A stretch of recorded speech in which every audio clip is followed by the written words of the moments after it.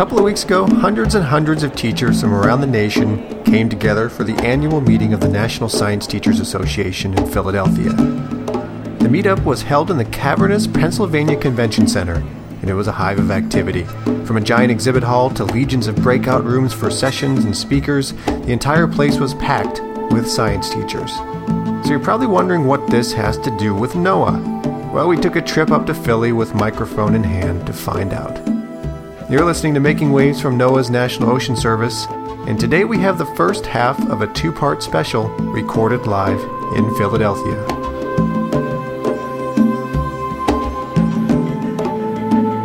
Today we're going to be spending some time at the NOAA booth in the exhibit hall of the National Science Teachers Association annual meeting. Now, NOAA's exhibit takes up about 1,200 square feet of space, and it's stocked with well over 10,000 pounds of materials. All those materials are going to end up in teachers' classrooms around the nation. The exhibit is big, it's bold, it's eye-catching, and of course it has to be because NOAA is one of well over 100 organizations, public, private, government, commercial, all vying for attention here in Philadelphia. NSTA's annual meeting is one of NOAA's larger outreach events. It's one of around only a couple of dozen major venues that NOAA takes part in each year. And big gatherings like this are a chance for NOAA men and women from a variety of backgrounds and expertise to come together and to meet face-to-face with thousands of people from all walks of life. Paul Taylor is exhibit manager from the National Ocean Service, and he's one of the people who works behind the scenes to make NOAA's presence at these shows a success. He said that while it's important to catch people's attention with an impressive visual display, the real challenge is getting the right NOAA people for each event. Each show is different.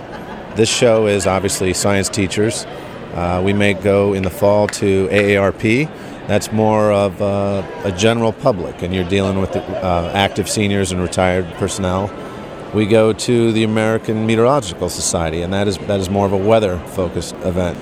So what we try to do is match the material that we have, recognize the audience that we're promoting to, and then marry those two in some way, shape, or form, whether that be visual graphics to catch their attention. But really what we're really working on is getting the right people to work the booth, because the power in the booth is who are staffing it. Interactive, one-on-one conversations, that's really the powerful information exchange. Someone can see a picture or a promotional poster or a graphic. That's just an eye catcher. It's really the interactive conversation that the information is exchanged.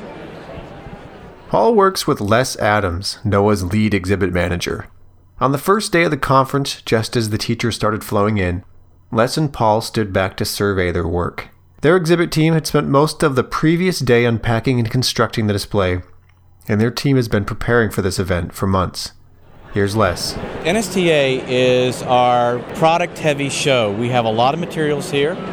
When I shipped all of these products, I had 14,000 pounds of product and exhibits. So it's our heaviest show, but in the end it's worth it. It gets these materials, these products, into classrooms all the way from elementary to the high school level. So we have products geared on a full range of subjects and then also in a full range of educational levels. What kind of products is Les talking about? Enter Janine Montgomery, manager of NOAA's Education Outreach Center. Yeah, products actually range in this day of technology from actual links to websites. Sometimes that's just what people are interested in. NOAA produces a lot of the DVDs and CDs that are a collection these days of curricular products that also live online, or specific individual lesson plans or individual posters for download and printing, multimedia objects. There's the potential, I suppose, to put podcasts on those types of products in the future. Sometimes it's connecting for a classroom or presentation speaker. So it's a lot of different products that people are after. By the end of the show, all of these products are going to be in the hands of teachers. But many of the teachers want more material than they can carry away with them. So to manage this demand, the NOAA staff at the booth are also using barcode scanners to take orders. Back at NOAA, Janine's Education Outreach Center collects all these orders up and mails the material out to classrooms around the country. And Janine, of course, is on hand to shepherd the education outreach effort, but she was also there to listen to teachers to find out what they were looking for. She said that for teachers on a tight budget, the products at the NOAA booth are really popular, and that's not only because they're free, but because they contain vetted, reliable science that can be used in the classroom One of the teachers using NOAA materials is Michelle Painter, who teaches science in Hillsborough, New Jersey. Michelle stopped by the booth to pick up some materials and to talk about an upcoming class she's interested in taking. Well, yes, I've taken 2 of the data stream classes that NOAA offers. As a matter of fact, I was here inquiring about a 3rd that they should be offering next year, which is basically a free class and it's college credit. And it's been really great. I've used a lot of the activities in my classroom. And, the posters and things that they have, I always put this stuff in my classroom for the kids to look at. And now I just discovered an activity on climate that they have, which is what we're getting ready to study. We're in weather and climate right now. So there's an activity that they have associated with one of the posters that I'm going to take back and use and share with the members of my department. And as Paul Taylor said earlier, it's face-to-face communication between the NOAA people manning the booth and teachers like Michelle. That's the most important part of the NOAA exhibit program. Of course, it's those people who are answering questions and talking about NOAA programs and services, and making sure that the right NOAA products get into the hands of the teachers who need them. So let's meet just a few of these people. The NOAA exhibit space is divided into 4 different zones, each area highlighting one aspect of what NOAA does. We'll start off in the data and research area. We have our color-coded areas of ocean temperature for the globe come up, and this is updated twice a week, so you can always see, how temperatures are changing across the ocean.